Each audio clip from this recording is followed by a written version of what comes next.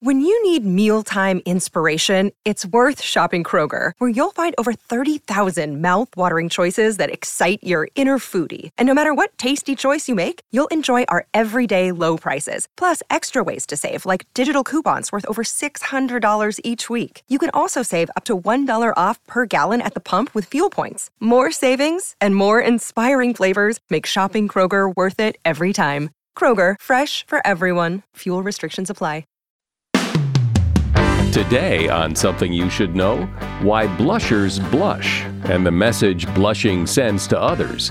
Then, we live in a fast-paced world. Everyone's in a hurry to get things done. And yet, too much speed, too much hurry is the enemy of productivity and creativity. People start making more mistakes, their imagination falls off a cliff. There are all kinds of reasons to slow down. Actually, in a world addicted to speed, slowness is a superpower. also why you might want to put some blackboard chalk in your jewelry box, and how music affects our brain and triggers our emotions, happy and sad. We talk about always wanting to be happy, but in reality, we seek out sad songs. We want to have that catharsis. We want to have that experience of sadness without actually going through the actual loss or sadness. And that actually gives us a sense of reward. All this today on Something You Should Know. If you have a job opening and you need to hire someone, what are the chances, when you think about it, what are the chances of finding a great match inside your circle of influence? Pretty slim. I mean, even if you put the word out there, a lot of people who may be perfect are never going to hear about it. That's why you need Indeed. Indeed is your matching and hiring platform with over 350 million global monthly visitors, according to Indeed data, and a matching engine that will help you find quality candidates fast. And Indeed does it all. You can use Indeed for scheduling, screening, and messaging so you can connect with these candidates faster. But it's not just about the speed, it's about the quality. 93% of employers agree that Indeed delivers the highest quality matches compared to other job sites, according to a recent Indeed survey. What I love about Indeed is how efficient it is. You get quality candidates, you get them fast, and that's what it's all about. Indeed's matching engine is constantly learning from your preferences, too. So the more you use Indeed, the better it gets. And listeners to this show will get a $75 sponsored job credit to get your jobs more visibility at Indeed.com/something. Go to Indeed.com/something right now and support our show by saying you heard about Indeed on Something You Should Know. Indeed.com/something. Terms and conditions apply. Need to hire? You need Indeed. Something you should know. Fascinating intel, the world's top experts, and practical advice you can use in your life. Today, Something You Should Know with Mike Carruthers. Hi, and welcome to Something You Should Know. We have a lot of interesting things to cover today. For example, how music affects you, the extraordinary benefits of slowing down the pace of your life, and we start things off today with blushing. Darwin called blushing the most peculiar and most human of all expressions. So why do we do it? Well, it does appear to serve a purpose by conveying to other people genuine remorse, regret, or embarrassment. Blushing works much the same way as crying when we are remorseful about something we did. It shows appeasement, and it allows other people to forgive you more easily. Blushing also tends to be an uncomfortable experience for the blusher, so it tends to be a deterrent to repeating the behavior in the future. Blushing is involuntary, it's uncontrollable according to a study in the journal Emotion, and interestingly, people of all colors and ethnicities blush. It's just that Caucasians are the easiest to spot. And that is something you should know. How many times have you heard the phrase or said the phrase, "We live in a fast-paced world," which implies that it isn't just what you do that counts, it's how fast you do it. How can you get to your destination faster? How can you finish your work faster? How can you clean the house faster? It's all wrapped up in this idea of hurrying up. Here's what got me thinking about this a while ago. I was driving somewhere.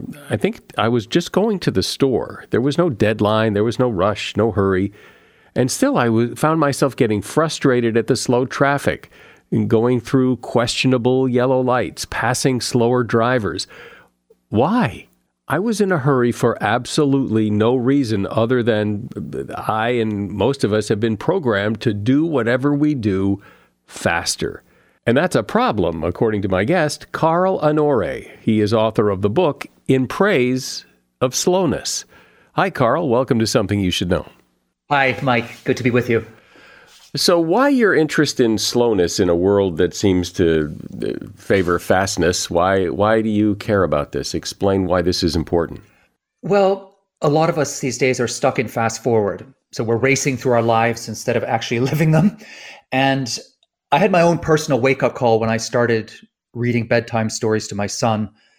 And back in those days, I just couldn't slow down. So I'd go into his room at the end of the day and I would speed read Snow White. So I'd be skipping lines and paragraphs. I became an expert in what I called the multiple page turn technique, where you try and, but it never worked, right? Because my son knew the stories back to front. So he'd always catch me out. He'd say, Daddy, why are there only 3 dwarves in the story tonight? What happened to Grumpy? And this was just a really lamentable state of affairs. I knew this should be the most intimate, magical moment when a dad sits down to read to his son, but it had become in my life a war between his slowness and my speed. And I got to the point where I was flirting with buying a book I'd heard about called The 1 Minute Bedtime Story. So Snow White in 60 Seconds. And I thought, wow, what a great idea. I need that book now from Amazon drone delivery. But then thankfully had a second thought, which was, whoa, has it really come to this? Are you really in such a hurry you're prepared to fob off your little boy with a soundbite at the end of the day? And that was hitting rock bottom. It was like an out-of-body experience. I could see myself in sharp relief. And what I saw there was just ugly and unedifying. And I thought, I'm not actually living, I'm just rushing. And that was when I began to think, perhaps there's a different way of living in the modern world that doesn't involve turning every second of the day into a race against the clock. And I think people get that. They have a sense of that sometimes we need to slow down. But and it sounds good, but how do we know it's good? Is there research to support it, or it's a feel-good kind of idea? Well, I think it starts as a feel-good idea, but there's all kinds of research to back it up. I mean, we know that if people are racing, not running around like headless chickens, constantly distracted, overstressed, overhurried, that we burn out, right? Our bodies can't take it. We're exhausted. People aren't sleeping as much anymore from teenagers up because we're just so overhyped, right? We're just sort of pumped up on adrenaline, and this takes a toll on our mental and physical health. It also gets in the way, all of this speed, busyness, and distraction gets in the way of our relationships. We can't listen anymore to other people. We can't empathize. We struggle to feel them because we're just racing through the world instead of actually connecting with other human beings in it. And then if you look at the workplace, there's libraries full of studies showing that too much speed, too much hurry, too much distraction is the enemy of productivity and creativity. People start making more mistakes. They can't join the dots. Their imagination falls off a cliff.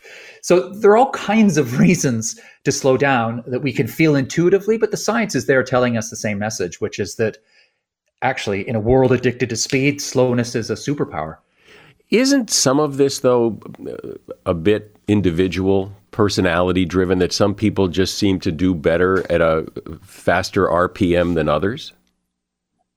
Oh, absolutely. I think each of us has our own personal internal metronome, and some people have it set a little higher than others. I'm a naturally fast person myself, so I love speed, right? I'm quite comfortable at a speedy rhythm. But what you discover when especially if you're a fast type A kind of person, is that you can fall into that trap of having only one speed, having only one mode, and that mode is turbo.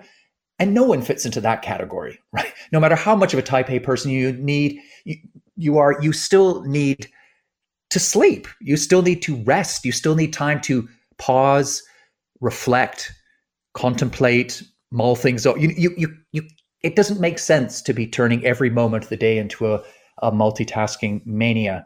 So yes, some people will find it harder to slow down than others, but we all need slow. But not necessarily in place of fast, right? There are times when you have to, if you're late for the airplane, you better get there quick. I mean, it's not like one or the other. It's finding time for slow. Exactly. I mean, I'm not an extremist of slowness. I love speed. Faster is often better, and we all know that, right? This whole slow movement or slow revolution is about doing things at the right speed. So understanding that there are times for fast, but there are also times to slow things down and play with other less hurried rhythms. Musicians have a wonderful phrase, which is tempo giusto, which means the correct tempo for each piece of music. And that kind of gets at what this slow revolution or slow creed is all about. It's about finding the right tempo for the moment. And when I'm talking about slowing down, I'm really talking about something bigger than, 10 miles an hour versus 20 miles an hour. I'm talking about a mindset. So ultimately, it's about doing everything not as fast as possible, but as well as possible, which at its core is an immensely simple idea, but also at the same time, a hugely powerful one, because it can just revolutionize everything you do. So that's why pretty much in every field of human endeavor now, you will find a slow movement, whether it's slow food, slow leadership, slow sex, slow education, slow travel, slow fashion, people coming to whatever task they find themselves confronted with and saying, how can I do this thing better and enjoy it more by slowing down to the right speed? So clearly there's bad slow and good slow, right? Bad slow is dragging your feet and missing an important deadline at work, or failing to get to the departure gate in time to catch the flight you talked about a moment ago, right? But the revolutionary idea, the idea that is just full of all kinds of good liberation for every single one of us, is that there is also good slow. Good slow is getting a good night's sleep, right? Good slow is reading a bedtime story to your child without skipping pages. Good slow is pondering a work problem from every angle so that you make the best decision and get the right outcome. I mean, good slow is part of the equation as much as bad slow, in the same way as there's good fast and bad fast. It's really about finding the right rhythm, the right tempo for you in that moment. Well, you said something a moment ago that I think is part of the crux of this, which is, you can do something slow and do it well, or do something fast and do it fast. And I think there's a struggle with that, because if, for example, you're doing something and there's a deadline, well, you couldn't do it slow and miss the deadline and do it really well, but it won't matter because there's a deadline has passed, or you can get it in on time. And I think people have trouble balancing that. Yeah, it's hard to balance, because I think the main reason it's hard to balance is that we are constantly pelted with the message that you must not slow down, that slowing down is for losers, slowing down means falling behind. But if you slow down intelligently and judiciously at the right moments, you're actually going to get things done better, and very often you'll get them done faster. I think of this as the delicious paradox of slow, that by slowing down in the right moments in the right way, you get better results, but you often get them more quickly. There's a military saying, slow is smooth and smooth is fast. And that applies right across our lives. You talked about someone at work confronting a deadline and thinking, oh no, I've got to put the pedal to the metal here to hit that deadline. Well, I would argue there's a way to step back from that and rethink it. So let's say you've got 3 hours till deadline. What most people will do is power through for all 3 of those hours, right? Chained to the desk, nose to the laptop, grinding it out, right? There's the deadline 3 hours ahead. I'm not going to slow down. I'm not going to stop. I'm going to power through to the deadline and get it done. But you'd be far better off looking at those 3 hours and saying, okay, I'm going to power through for 20 minutes. Then I'm going to stop. I'm going to take 5 slow minutes to walk around the block, or go sit under a tree, or go make a cup of tea, or go have a chat and flirt with my favorite barista. I'm going to have that slow moment. And in that slow moment, because science is very clear on this, we start to relax, we recharge our physical batteries, but we also energize our minds, that the creativity can kick in, because you're moving away from that high speed, high stakes, high adrenaline mode, the deadline mode, right? Which seems on the surface to be more productive, but actually is a false economy. It's an illusion. It's not that productive. You're far better off changing gears. So yeah, sometimes you've got to get your nose to the grindstone and grind the stuff out. But in order to do the right kind of grinding, you need to have the slow moments built in between. So even if you're on a tight deadline, you've got 2 hours, carve out a few minutes here and there for a bit of slow, right? And I guarantee you'll come back, and when the fast moments kick in, you'll be on it, right? You'll do them much better, and you'll hit your deadline, and you'll probably hit it with a better outcome. We're discussing the benefits of slowing down, and my guest is Carl Onore. He's author of the book In Praise of Slowness. As a listener to Something You Should Know, I can only assume that you are someone who likes to learn about new and interesting things and bring more knowledge to work for you in your everyday life. I mean, that's kind of what Something You Should Know is all about. And so I want to invite you to listen to another podcast called TED Talks Daily. Now, you know about TED Talks, right? Many of the guests on Something You Should Know have done TED Talks. Well, you see, TED Talks Daily is a podcast that brings you a new TED Talk every weekday in less than 15 minutes. Join host Elise Hu. She goes beyond the headlines, so you can hear about the big ideas shaping our future. Learn about things like sustainable fashion, embracing your entrepreneurial spirit, the future of robotics, and so much more. Like I said, if you like this podcast, Something You Should Know, I'm pretty sure you're going to like TED Talks Daily. And you get TED Talks Daily wherever you get your podcasts. So, Carl, if you're one of those people, though, who is on turbo boost all the time, that's how they approach life. They get up in the morning and they're in a hurry, they're moving fast, and you're saying, well, slow down. Well, my gear shift doesn't have a slow down. I wouldn't know how to do it, is what I would imagine people would say. So it's great to tell people to slow down. It's kind of like saying, if you want to be a millionaire, go get $1 million. But how? How do you, if you've never done it, where do you even start to slow down? I think you always have to start with small baby steps, right? This is one of the ironies of our fast forward culture, is that we're all so impatient that we even want to slow down fast, right? So people find themselves stuck in Roadrunner mode thinking, yeah, I can see the argument here for slowing down, but okay, I'm going to give it a go. So they sign up for yoga, and then they run across the street to do some meditation. Then they rush home to cook a 4-course meal. That's not going to work, right?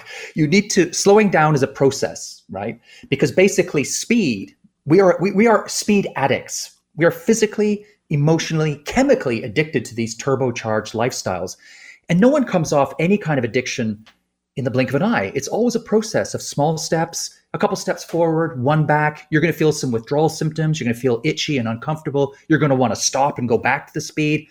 But I always say, stick with it, take a step here, make a small change there, run little pilot projects. So for instance, for the next week, you say to yourself, if you're somebody who never turns off their phone, say, every day I'm going to have 1 hour when my phone is switched off and it's not even on my person. I'm going to put it in a box somewhere, and I'm just going to go and do something else with that time for the week, just a week. At the end of the week, you sit with yourself, have a little debrief and say, well, what did that feel like? What happened during that hour? Did I feel eventually more relaxed? Did I have an interesting conversation? Was I able to focus on something a bit better?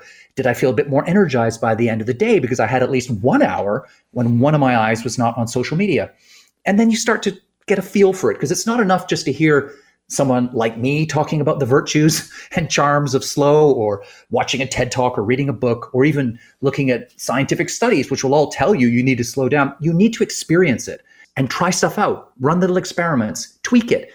Well, one of the things I think people would push back on this is that I could slow down, but the world doesn't expect me to. The world expects me to. There are expectations of speed in the world from others that will make it difficult for me to slow down.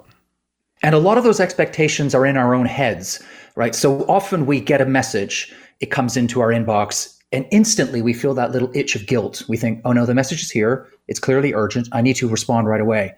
But actually, when you drill down into message culture, many of the messages that we receive are not urgent. The person who said them is quite happy to wait a little while for a reply. But in our own heads, we have manufactured this false expectation of instant response, right? So there's a massive illusion going on out there that everything must happen instantly. It doesn't have to. These expectations are very often a mirage. And once you start questioning them, once you start asking your boss whether you need to stay 3 hours in the office after you've finished your work, or asking if you need to reply to,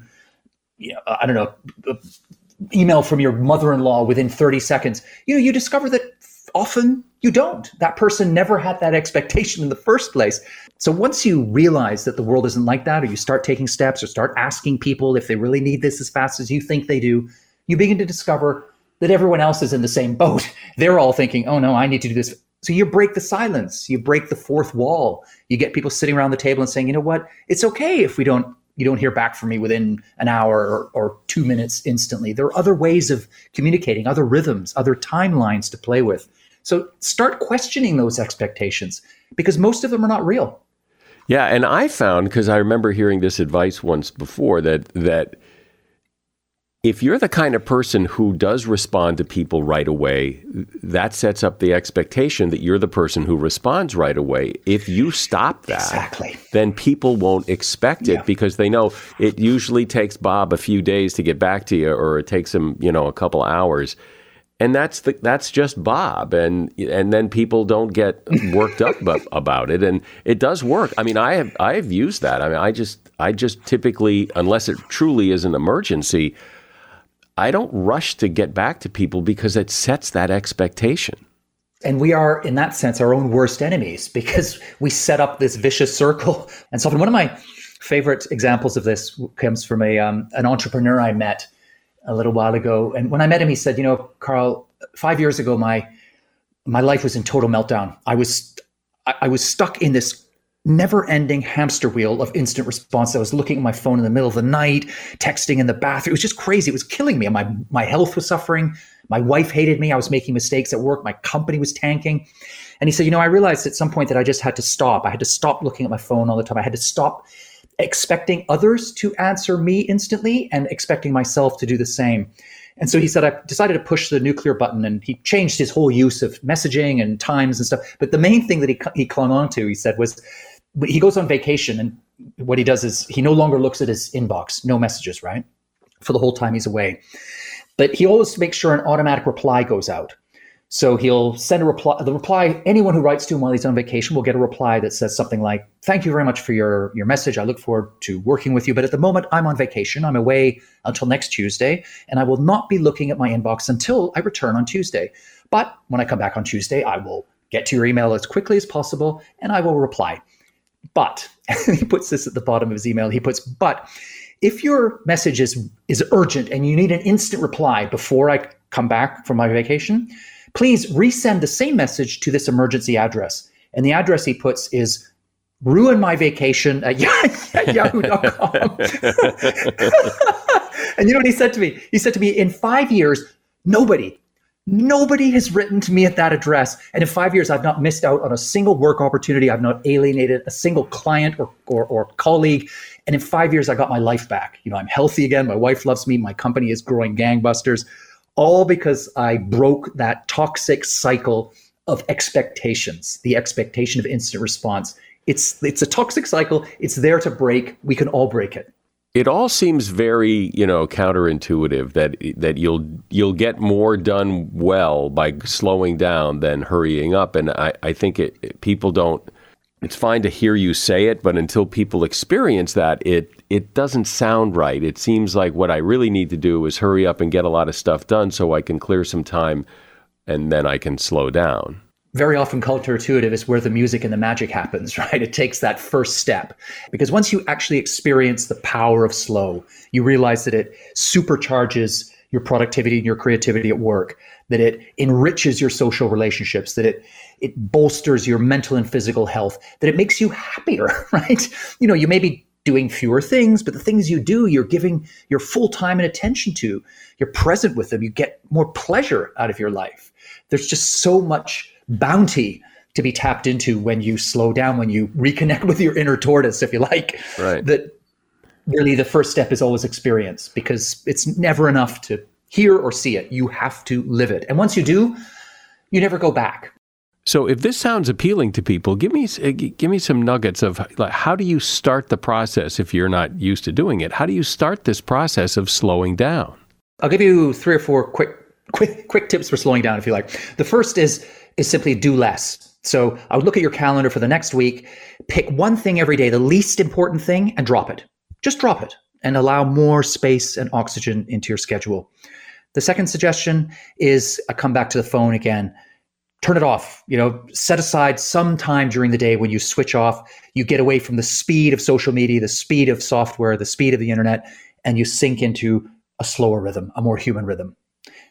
Third tip, incorporate some kind of slow ritual into your day, something that vaccinates or inoculates you against the virus of hurry. So that'll vary from person to person. It could be doing knitting or reading poetry or yoga or sketching something, it's anything and just build it into your day. It doesn't have to be 20 hours. It can be 5 minutes, 10 minutes, just something that allows you to taste that slower rhythm.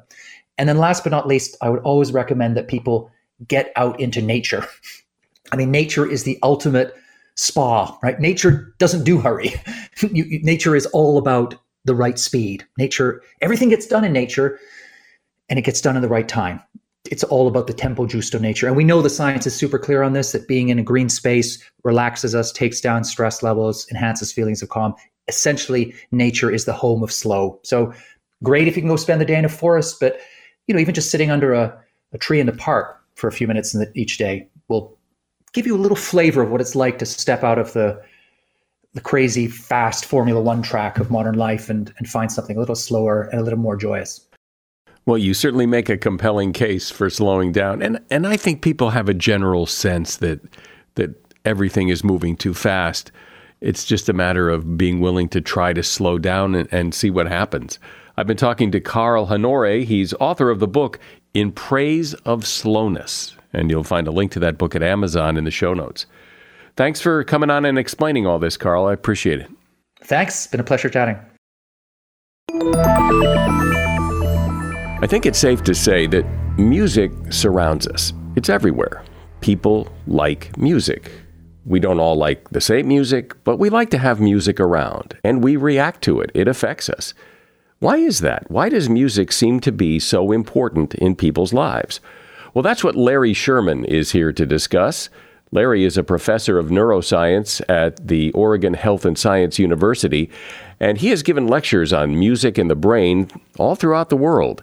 He's author of a book called Every Brain Needs Music, The Neuroscience of Making and Listening to Music. Hey, Larry, thanks for being here. Hi, Mike. Thanks for having me. Sure. So something I've always wondered about, in terms of the things that humans need to survive, like food, shelter, music's pretty far down the list. I mean, we don't need music to survive, and yet it seems, since it's in every culture everywhere, people insist on having it. So maybe music is necessary. I think so.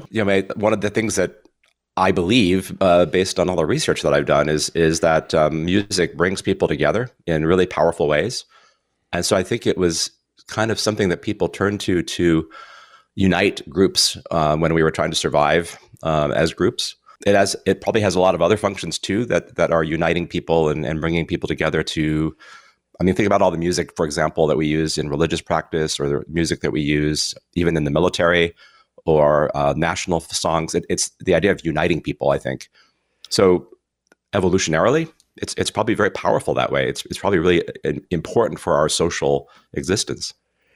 And what is it about music that makes that so? What happens in the brain? What makes? We could all sit around and read poetry, but we tend not to do. Well, I guess we sometimes do that, but music seems to be like the go-to thing that makes people feel better, makes people emotional. What is it about music that does that? I think there's a number of things. One is that, think about what music has in it. It's if you have lyrics, like you mentioned, poetry by itself is basically lyrics. But now you add some rhythm to it. You add some tones that actually give emotional content to the words. It makes it much more powerful, so much more meaningful for people. The other thing that's, I think, important in that regard is that, music, when we perform it together, there's these great studies suggesting that when we sing in a choir, for example, we release things like endorphins and we activate dopamine. And together, those effects in our brain lead to this sense of acceptance within the group. And what's remarkable is the bigger the group, the bigger the effect on the individual. So if you're singing in a barbershop quartet, it'll have a mild effect of acceptance. But if you're singing in something like the Mormon Tabernacle Choir, well, then it's huge. So this is, again, these kind of powerful signals that our brain relates to music that is much stronger than language alone. And as you look back over the history of music, has that always been a constant? Has that always been the case that music has always played this role, or has the role of music evolved? There's this remarkable study suggesting that there are actually neurons, nerve cells in the brain, in our auditory cortex, which is the first place that sound gets processed, that respond specifically to music. Now, whether those cells were there all along, or those cells came into being when we become exposed to music as children, for example, it's uncertain. But the fact that we actually have music-specific nerve cells tells me that music has this really powerful characteristic that just other forms of communication and sound don't have. When you listen to your favorite music, is that different than listening to any other kind of music? Is your favorite music, whatever that is, does that do something special? That's a really great question. And when we develop music preference, usually in adolescence, and we have this kind of set of preferences that go with us throughout life, although as we get older, our music preferences may change as we mature. But what we like to listen to the most is doing something a little different than music that we don't like to listen to or that we just think of as background music. It's grabbing our attention in different ways. So while I think our auditory processing and identification of music as music in that first part of the circuit is the same, once it gets past that, you have this response to this music that's emotional and very different than music you don't like. So I think that's all about preference and how preference is malleable. So it changes over life. But we always have these songs that just grab us as opposed to other songs that we either don't like or just find boring. Yeah, or just don't seem to matter much. Well, it does seem that your favorite music tends to be tied to, as you say, maybe adolescence, and it also evokes memories and emotions that maybe you felt back then that maybe were good to feel again. Oh yeah, I mean, think about couples who all have their song. I think there's some song that they heard on their first date, and they always go back to that moment. Music, I've had all kinds of experiences in my life, I know, where I hear a song during that experience, and years later I'll hear the music and I'm immediately transported back to that moment in time. I think we all have that. And again, that's powerful because of all the sensory stuff that's happening in our brains when we experience music. And it ties into memory. It ties into the memories that are associated with what you hear at the time, but also your memories for the types of music you like. So there's a lot going on there. So I assume there has been research where you hook people's brains up and play them music and watch what happens to their brains. And assuming that's true, what happens to their brains? There's been a lot of studies along those lines. The most common studies these days are what we call functional magnetic resonance imaging studies, or fMRI. And most people know what an MRI is. If you've gone to the doctor and they want to have a really good look at what's happening in your body, you get an MRI. These are the same machines, but they're doing something a little different. They're actually looking at brain activity by looking at those tiny little blood vessels in the brain. And so people can be put in these MRI machines, which are very noisy and pretty claustrophobic, but you can put noise-canceling headphones on and have them lay flat and still and play music, or actually have them think about creating music or even performing music with a non-metal musical instrument, and then see what parts of the brain are lighting up or what parts are going down in terms of their activity. And it's remarkable how many different areas light up. So areas involved in all sorts of different sensory processing, like we talked about memory, emotional processing, it all lights up. And it lights up differently depending on what piece of music you play, and the preference of the person who's in the fMRI machine.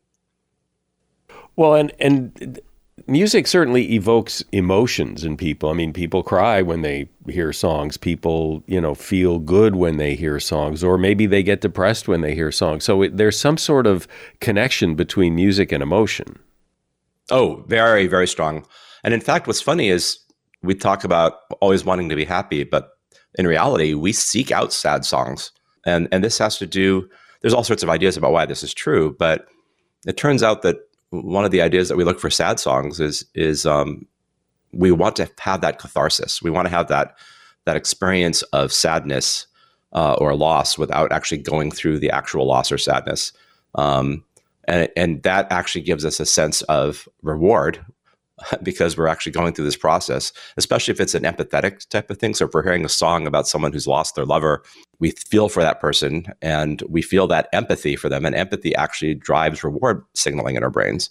And so there's this idea that in going through the sadness that's being expressed by this person in this song, we're actually expressing empathy and rewarding ourselves for expressing empathy. And that wants us to do it again. So sad songs, we seek them out all the time and they can make us feel sad. They could actually make us, like you say, drive us to tears. And of course, the opposite is also true. We can be in a really bad mood and walk into a room and hear upbeat music and it'll really change our mood. I've heard so many stories about people who are suffering from, sort of low level of depression, and music really changed things for them. I've always wondered why people like the music they like. All of us have witnessed people listening to music that we can't stand, and we think, how can they possibly like that? But what shapes our preference? It has a lot to do with what you're exposed to, especially during that adolescence period I mentioned.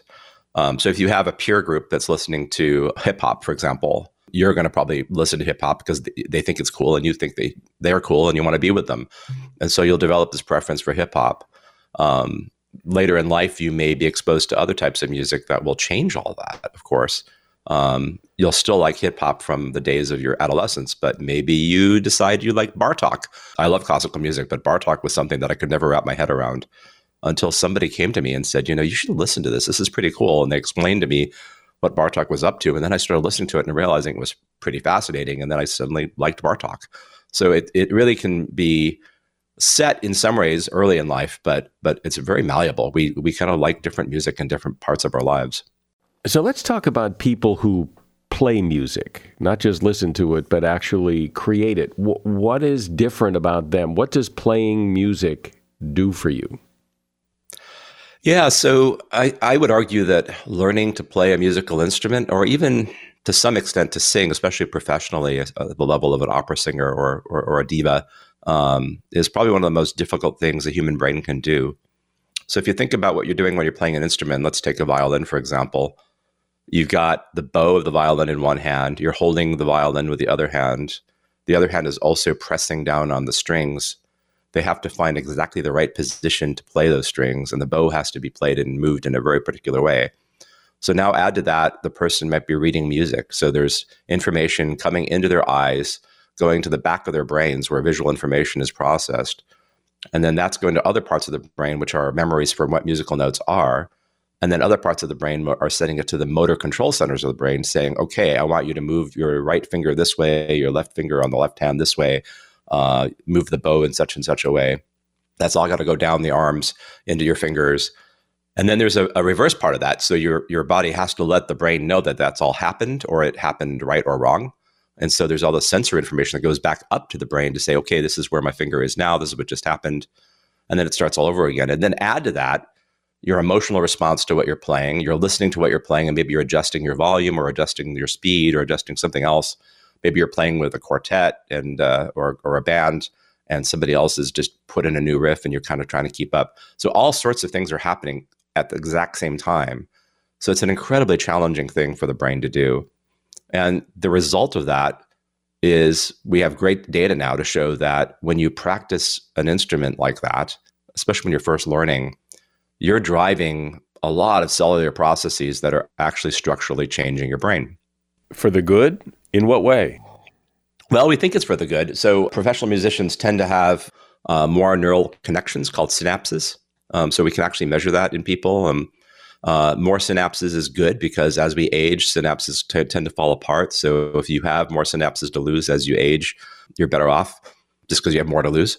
You also are driving processes that I study in my own lab, like myelination. So myelin is this substance that kind of insulates, wraps around the wiry parts of nerve cells. And what it does is it actually increases the speed at which nerve impulses travel through those wires. I always like to tell people, if you have myelin on a nerve cell. It's like driving on the Autobahn in Germany at midnight where there's no speed limit. You could be going 200 miles an hour and nobody's going to stop you.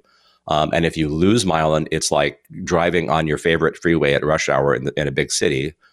Here in Portland, it would be I-5 at the 84 interchange where you're lucky to be going 2 miles an hour. And so that's really the difference between having myelin and not having myelin. And it's so important for parts of our brain to communicate very quickly with each other to make everything work. And so losing that is bad. And actually, my lab studies multiple sclerosis. That's a disease where myelin gets stripped off of these fibers of these nerve cells. But just developing new myelin means you can have faster communication between different areas of the brain that will allow you to do lots of different things. And then the third thing is something that was science fiction when I was in school. It turns out we have this process where new neurons, new nerve cells are made when we learn new things, and we do push ourselves to really learn something new. So it's a process called neurogenesis, and it was considered dogma when I was in school that you're born with a certain number of neurons and it's all downhill from there. And there are certainly mornings I feel that way, but the reality is if we're pushing ourselves to do something really different, it looks like we can actually generate new nerve cells, new neurons, and they will integrate into circuits that exist already or form new circuits that will allow you to do something like play a violin, but that also helps you to do other things. It's a remarkable process. So you'd be the best person, I think, to ask this question of, and that is there any connection? Has there been any research that would show that music, either playing it or listening to it, has any effect on any kind of disease or neurological problem? Just like, my father-in-law has Parkinson's and he does these boxing classes and it seems to really help. But, who would think boxing and Parkinson's disease? Does music have any kind of effect on any condition? Yeah, I mean, there's a lot of music therapy out there, and it's highly valuable. I can think of patients who are suffering from certain forms of dementia who may be less verbal or even nonverbal. If you bring them into a studio and get them to either play an instrument or sing, they will sing, and it's remarkable. There's examples of people who are sort of not speaking. You'll play some music, get them to sing along, they'll start singing, and then for some period of time after they're done singing, they'll actually speak. And so I think there's really great examples that music as a therapy is highly valuable. There's this example of Congresswoman Gabrielle Giffords, who had brain damage after being shot. And music therapy was a big part of getting her to the point where she could speak again. And so that's a traumatic brain injury that was recovered through music therapy. So I think there's a lot of value to this, and it's probably more valuable than we think under different circumstances. There's growing evidence, for example, that people who have certain types of anxiety can benefit from music therapy as well, because it can have a very calming or organizing effect in our brain that allows us to kind of get past those anxieties. So there's a lot of value to that. Well, I remember hearing, or I think I saw it on the documentary, about Glenn Campbell, that when he was he suffered from dementia, but he could still play every song he ever played on the guitar. It was so entrenched in his brain that even though he had trouble recognizing people and coming up with the words to say, man, he could still play the guitar. And Tony Bennett remembered all the lyrics to all of his songs, even though he was struggling with dementia. Absolutely. And that's another point. I mean, music covers so much territory in our brains, even bigger territory than language. And so the fact that people do that doesn't surprise me at all, because all the different parts of our brain we're using when we're dealing with music, either making it or listening to it, it's activating a lot of territory. And so if you can stimulate one area that's not getting stimulated through another means, that can lead to these kind of moments of clarity or moments of functionality. It does seem, and you could correct me if I'm wrong, that learning to play an instrument, which is difficult, is it easier when you're younger, or it just seems easier when you're younger because maybe you've got more time to devote to it or whatever? Or does picking up an instrument later in life and learning how to play it, does it do anything other than make you, now you're a piano player, but does it do anything else for you? Yeah. So, I mean, there's that old expression, you can't teach an old dog new tricks, but the reality is you can teach an old dog new tricks. It just takes longer. So our brain is much more plastic. It's much more capable of reshaping itself and rewiring itself when we're younger. But that doesn't mean it doesn't happen when we're older. It's just it's a slower process. There's more cells in the way that have to kind of get out of the way to make those circuits occur. So the reality is we can learn new things in old age. And I think about artists who start very late in life painting or even music, who pick up a piano when they're in their 60s or 70s and suddenly are playing all the time and getting great benefit from it. And what's the benefit? I think the key. Well, so I think the benefit is all the things I talked about before. So the fact that you're learning an instrument, for example, or learning to play music or sing even, if you're challenging yourself, the challenge actually drives things like the generation of new neurons, the generation of this substance myelin I mentioned that increases the speed by which neurons communicate with one another, and it increases the connections between neurons, the synapses. And so the more you challenge yourself as we get older, the better off you're going to be, because as we get older, we start to lose cells and we start to lose connections between cells. And so that if you have more to lose, you're going to be better off later in life. So I think that's just a remarkable thing we've come to understand in just the last couple, maybe 20 years, is that even in old age, it takes a lot longer. You can't deny it. Learning things when you're younger is easier, but you can still learn things when you're older. You just have to push yourself. Well, when you think about all the music you hear in a day, I mean, you hear it in the elevator, in the supermarket, and then intentionally you listen to it on headphones. It's also in TV shows and movies. I mean, we're surrounded by music, and it's great to get an understanding of what that music does to us and why we seem to crave it so. I've been talking with Larry Sherman. He is author of a book called Every Brain Needs Music: The Neuroscience of Making and Listening to Music. And there is a link to that book in the show notes. Thanks for coming on, Larry. Thank you so much. If you've got silver jewelry, you might want to keep some chalk in your jewelry box.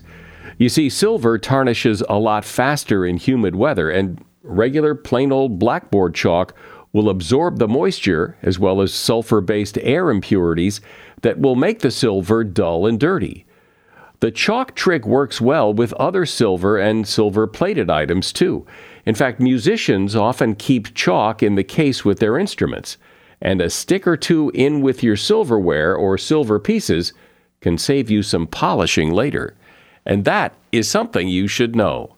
You know, if you had a podcast, and I liked it as much as I suspect you like this podcast, I'd be telling my friends about your podcast whenever I could. And I'm hoping you will do the same with your friends about this podcast. I'm Mike Carruthers. Thanks for listening today to Something You Should Know. The Bigger Pockets portfolio of podcasts are worthy of your investment. We're having a real conversation as real estate investors. New episodes available every day. It's important to buy where it makes money and not necessarily where you want to travel to. Bigger Pockets, On the Market, Rookie Real Estate, or Money Podcast. The purpose of flipping is to create more cash so then you can reinvest into other types of properties. The Bigger Pockets Podcast, on YouTube or wherever you listen.